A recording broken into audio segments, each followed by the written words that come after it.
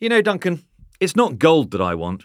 What is it you want? What I would like to find in a bank 30 miles behind German lines is a 5-star review from someone who had also liked and subscribed to the podcast. I'd like that and also the gold.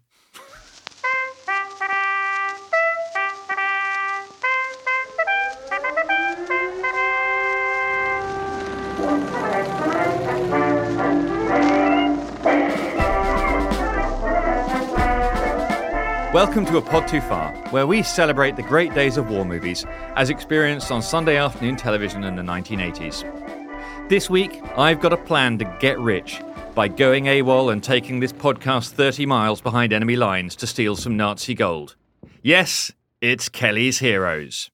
Joining me is a bearded hippie who seems oddly comfortable slipping on an SS uniform. Hello, Duncan Weldon. Hello, Rob.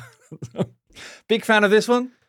When you said, let's talk about films which were shown on sort of Sunday afternoon on BBC or Channel 4 or ITV or whatever it happened to be in the late 80s, the early 90s, this to me is the absolute classic. I mean, you don't get more Sunday afternoon war film than Kelly's Heroes. Did I watch it on a Sunday afternoon? I think my dad would have thought this was too silly, you see. It's a very silly It's film. a very- I it's a very silly do film. not dispute So that. I think I was sort of late teens, and I think actually I watched it with a gang of friends in sort of one Friday night. Yeah. Having rented it, but I mean, I've got to say, I started smiling pretty much the moment the music kicked in. I'm gonna go further. I'm gonna say this is the most ridiculous film we've discussed, and we've discussed Escape to Victory.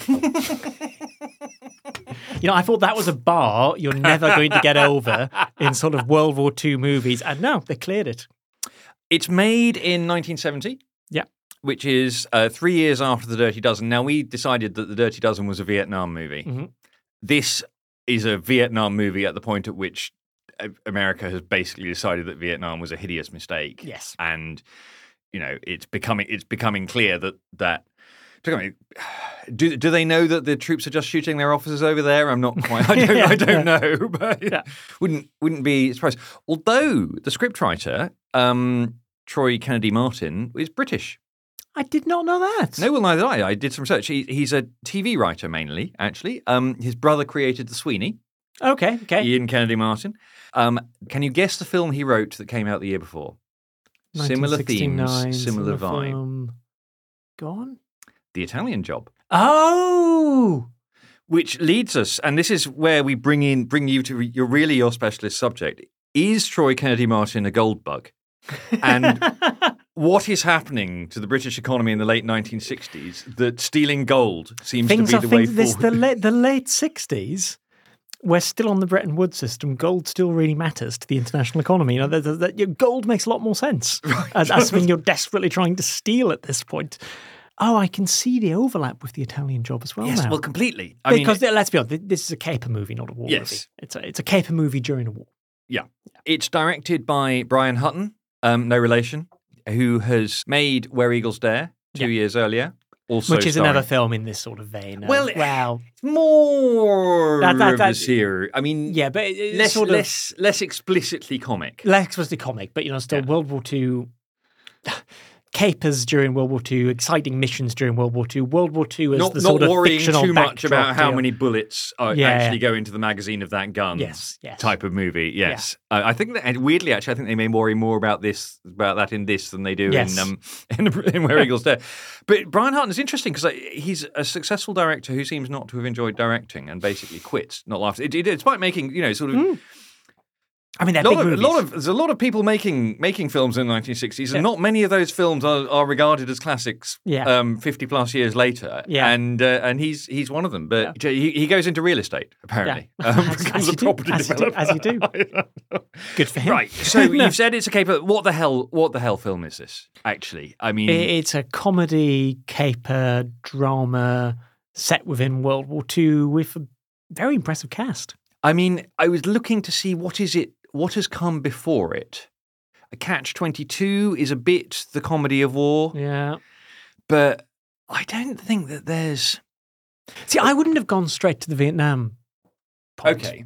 And now you've said it, I can see where you're coming from. But to me, this was almost I mean, it's a much more light-hearted movie than lots of the ones we've spoken about. Yeah. It doesn't take itself very seriously. I mean, Carry On Sergeant or something like that. Yes. But that's not actually about being in the war. That's about being in the national service. That's about Yes. sort of the ridiculousness of... Yes.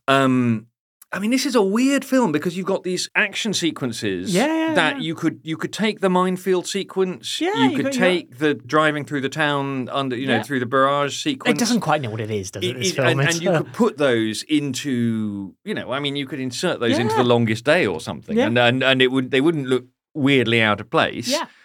Yet you've also got, one of the critics watching it at the time said, well, this is completely anachronistic because no tank driver would ever have used that kind of language. No. Someone hasn't really understood the point of this film. No, I think you're right, yes, it's got these bits that are realistic. Yeah. And actually, the more sort of sensible criticism of it is that say, the minefield sequence where three of the characters die does not sit easily in this jolly film about if Ocean's 11 sort of halfway through Matt Damon got shot in the head, it's a different film. Yeah. The sequel would have had to become Ocean's 10. Yes.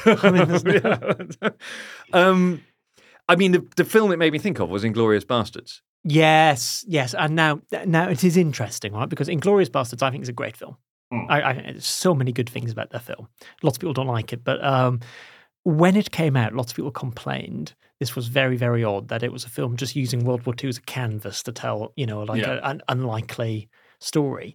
But actually, when you look at films like this, or some of the other ones we've spoken about, it's a very old way of, there's not that much original. Well, I know. I've actually, funnily enough, I've got Quentin Tarantino's memoirs at home, and I was reading them last week before we decided we were doing Kelly's Heroes, and I'm pretty sure he does talk about Kelly watching it because it's sort of the reason that Quentin Tarantino is the way that he is that by about 1968 his mum is just taking him to see everything. Yes, and so he will definitely have seen Kelly's Heroes, and you can imagine that, to be honest, if you're 8 or 9 or 10 years old, watching Kelly's Heroes on a big screen, that's going to imprint itself on your mind, isn't it? Well, I think that is the best comparison because there was a film about soldiers going rogue to steal money in Iraq as well. Three Kings with George Clooney, which is all right, but it doesn't work. They didn't know because it didn't quite. Again, actually, what it didn't nail was that this is a comedy. Yes, exactly. And actually, the best thing about this comedy is Clint Eastwood, who plays it completely straight. Yes. I mean, does Clint Eastwood even know that he's in a comedy? I know. I have filming all of the I have often wondered that because Clint Eastwood's later role, once a very established star, obviously hugely established star by the 80s and 90s, and he can start playing around with it. I think this is an unusual early-ish Clint Eastwood. This is still Clint Eastwood of Dirty Harry era, of doing action movies, of doing westerns, all of that. I'm not sure he does know it's a comedy in some ways. I sort of feel like he would have picked it up, but because there were he's in several scenes with Donald Sutherland,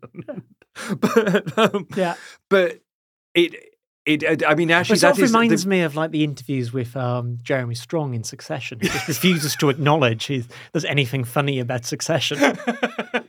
So maybe Clint Eastwood was in the same sort of mental space. There's no laugh track. I mean.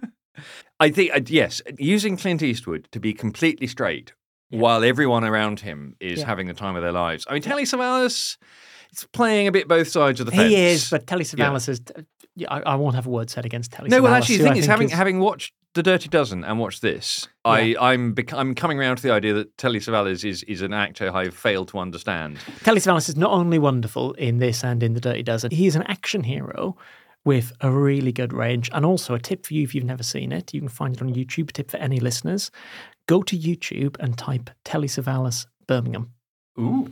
In about 1975, for reasons no one can understand, the council in Birmingham paid for Telly Savalas to do a video introducing Birmingham to international investors. He doesn't actually go to Birmingham. Right. It's just him narrating a video about Birmingham.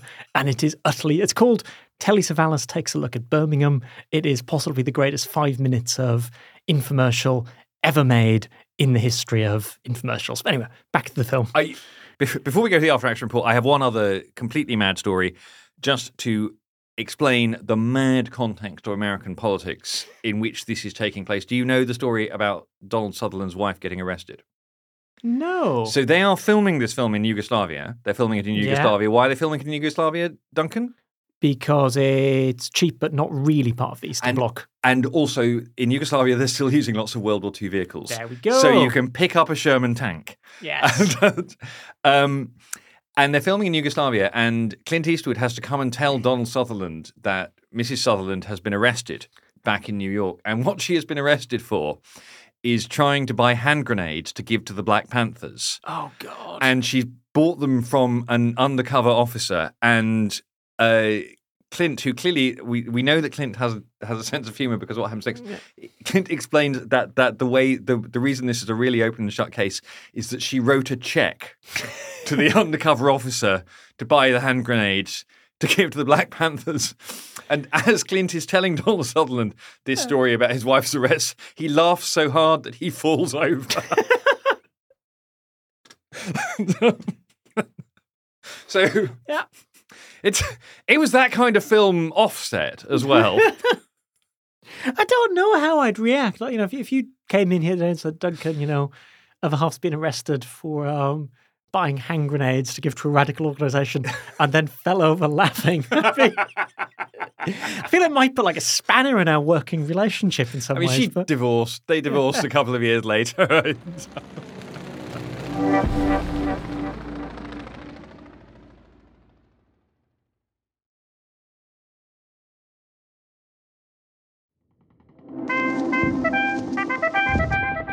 Let's go to the after-action report.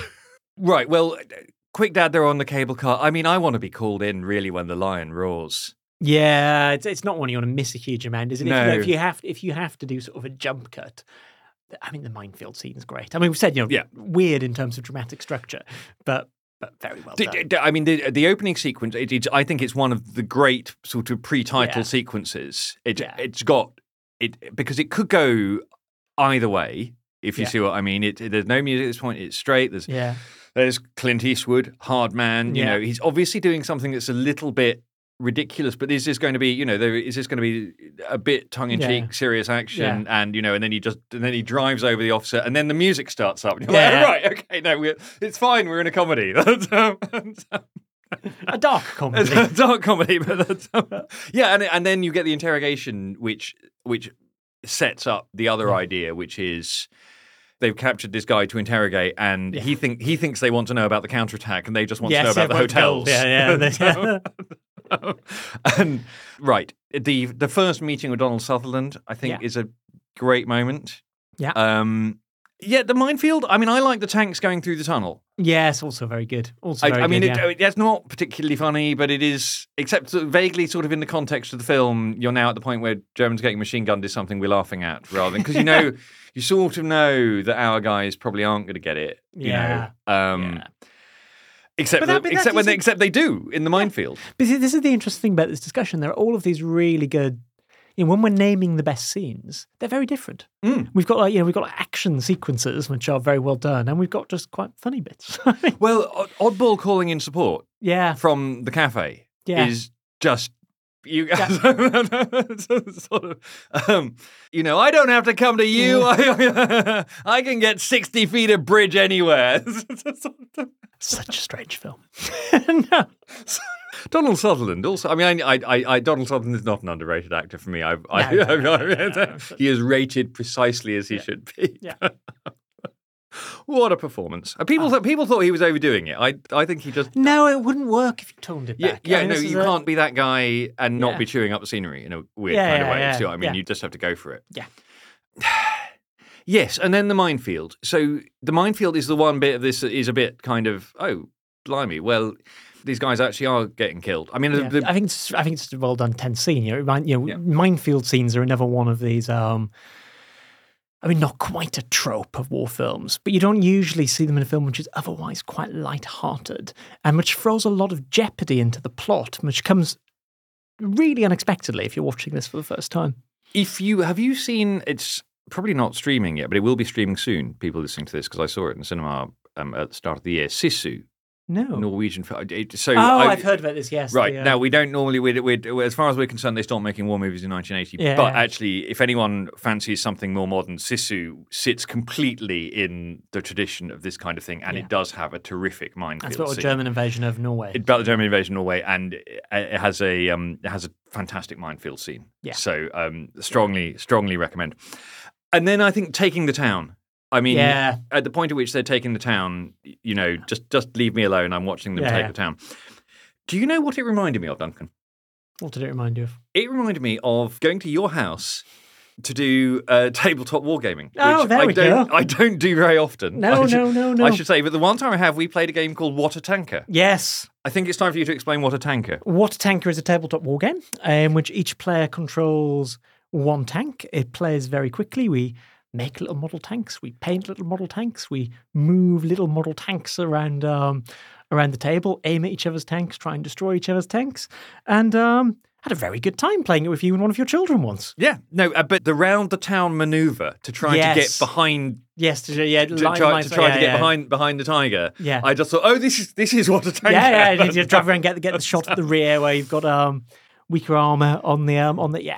Those German tanks, they're incredibly well armored. They've got incredibly powerful guns. There are lots and lots of problems with them, and you shouldn't fetishize them because, they kept breaking down and all of this. But, yes, against like the Allied Sherman, if you're shooting at the front, well, I mean, good luck with that. So you have to go you have to try and get around the rear armor and the side armor, I also know this because of the computer game Close Combat, which you may or may not have. I don't know it, but I'm aware of it. The crucial thing is you should not try to shoot the tigers from the front. Yeah. General advice, find yourself facing a tiger, tabletop war game, all real life. She's not so dumb. Are there any women with speaking roles in this film? Oh. No, there are no women with speaking roles in this film. I mean, unless one of the French women is saying something at the end. There was going to be a woman, Ingrid Pitt, who is one of the two women in Where Eagles Dare, was getting on the plane to Yugoslavia when they phoned her up and they said, "We've cut your part." I mean, that's the most 1970 decision possible, isn't it? We've got one person, one woman with a speaking role.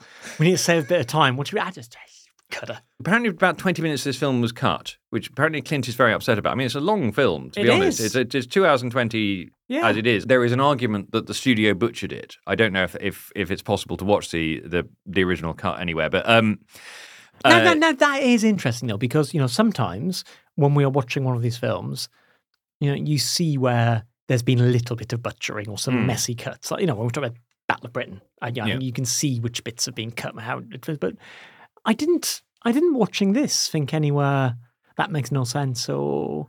This wasn't butchered. It was a surgery. No, I mean, there is I like the fact that on the final morning, they come in the middle of a battle. Mm-hmm. You get it from the general's perspective, and and two tanks have been knocked out. Yeah.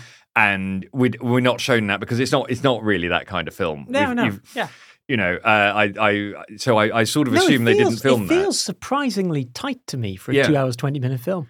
But apparently they filmed scenes in which half-naked women are saying goodbye to the tankers and that kind of thing. But and leaving that out is not a 1970 decision. So it's very interesting. Yeah. What's the rating on it? That's a good question. And it used to be shown on afternoon, but they used to have a bit more relaxed of an attitude to this. So at the time, the BBFC rates it A for adult. And that's what that means? That's what it's not quite clear how that reads across. But when they're releasing it on video in 1994, they do PG. But this was allowed to be shown on Sunday afternoon television. I'm sure of that. Possibly with a few slight cuts. But yeah. I mean, it's no more violent than Star Wars. I say that, right? Shall we talk about what is the body count? Go on for the body count. I mean, the body count in Star Wars is quite hard to beat. I mean, if you assume the Death Star is like 250,000 people on it. Well, and Alderaan. Would you like to have a guess at the body count? Oh, are we in the triple figures? We are.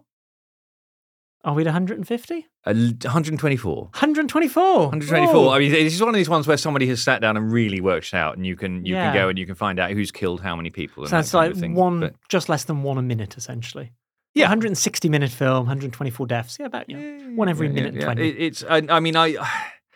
I mean, do you have a view about the best death?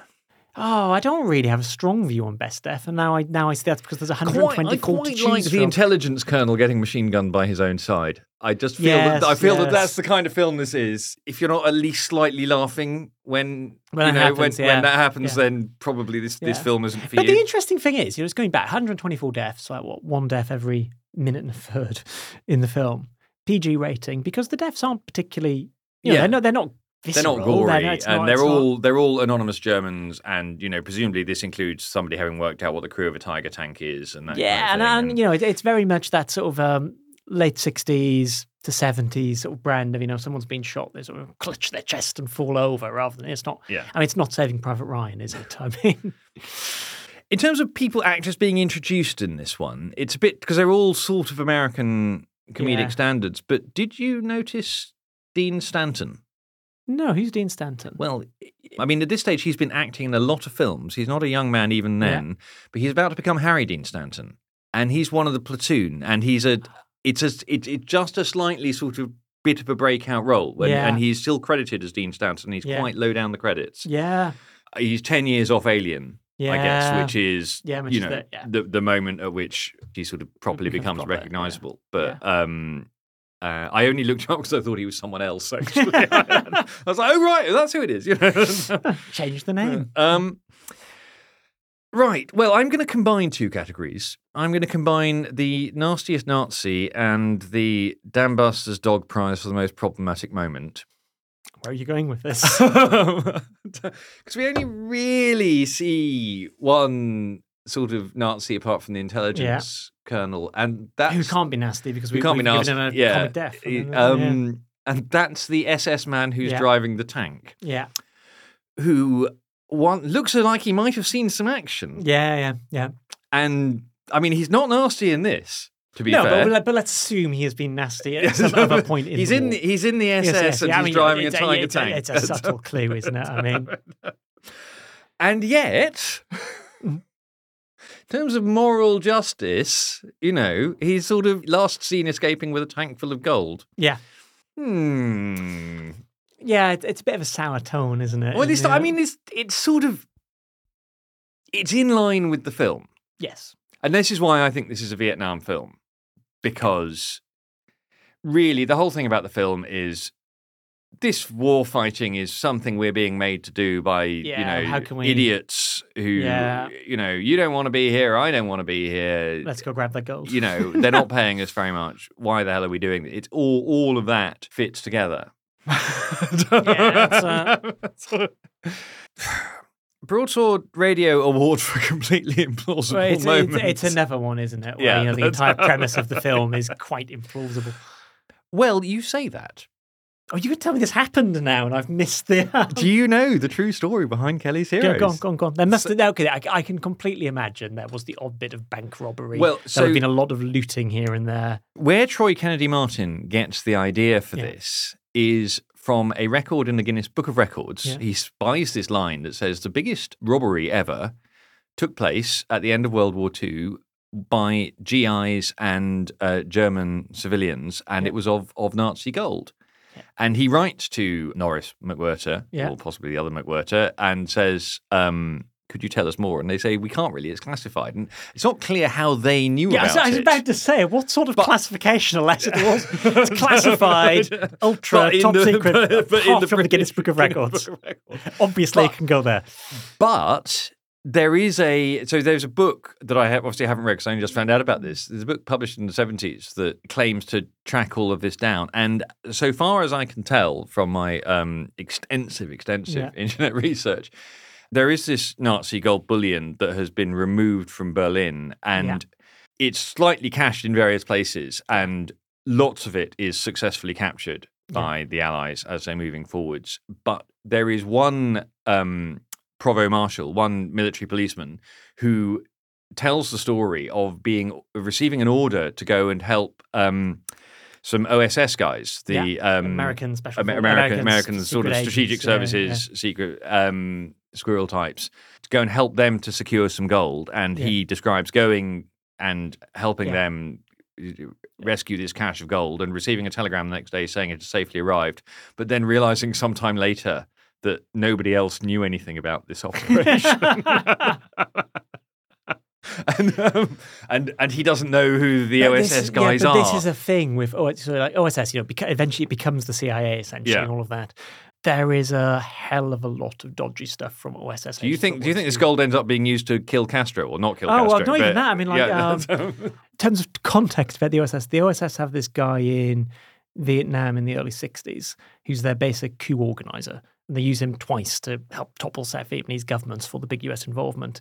He's then later arrested. Turns out he's also one of the biggest importers of drugs into the US, as well as doing the odd bit of freelance coup organizing because while working for OSS, he met a load of gangsters because the mafia helped prepare landings in Italy and all of this.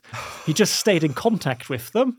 And so whilst also freelancing for the CIA in the 60s, was also just, happens to be a major importer of drugs. So yeah, I can completely believe that some fake or possibly real OSS agents made off with a lot of gold.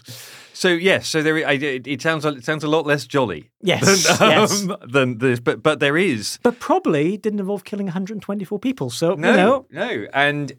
Although there may have been a certain amount of gangsterism afterwards, because actually the thing with stealing large amounts of gold, as the Italian job demonstrates, is that you've got this problem of what you do with your gold afterwards.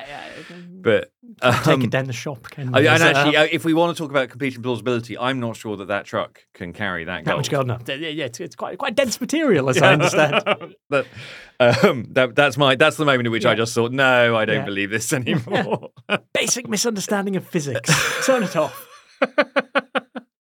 Judgment at Nuremberg. How many war crimes are committed here? There's a fair bit of war crime. It's a lot of war crimery, isn't it? I mean, we are told quite early on that looting is a war crime. Yeah. I mean, and in the character of the film, we're told this by somebody who has got people, carrying a yacht away behind him that he has just looted. Yeah.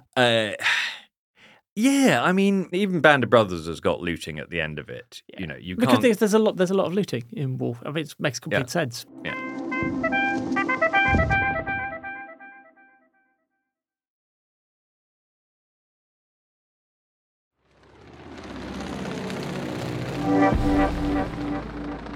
Duncan, is... No, this didn't change the course of what this. No, I'm going to ask it, Duncan. Duncan, is this the operation that changed the course of World War II? No. No. What point of World War II do we think they've got out of Normandy? I should have looked up whether it's somewhere in France. We're mid to late 44. Yeah, so it's after July, August 44. It's not winter yet. So I presume we're in sort of the early autumn of late summer, early autumn of 44. And actually, does this confusion of we're not quite sure where our lines are? Yeah, completely. So the war's in a very fluid state at this point across France. The German army retreating, Americans pursuing them up towards sort of Alsace-Lorraine, German border, Brits going north towards the Low Countries. So messy. Worth dying for. I think it's a good film. Look, it's a good film. I'm not in any rush to watch it again. But if I am flicking through television channels, if that's still a thing people do in 10 years' time, and it's on. If you were in a hotel and it was on, you'd be like, exactly. Oh well, fine. This is, this beats probably more fun than reading a book. Yeah, I think it is it's a great film. It's just not I'm not sure it's one of the top films I would save if the Library of Congress were on fire or something. Yes, I don't. Kelly's Heroes. Thank you.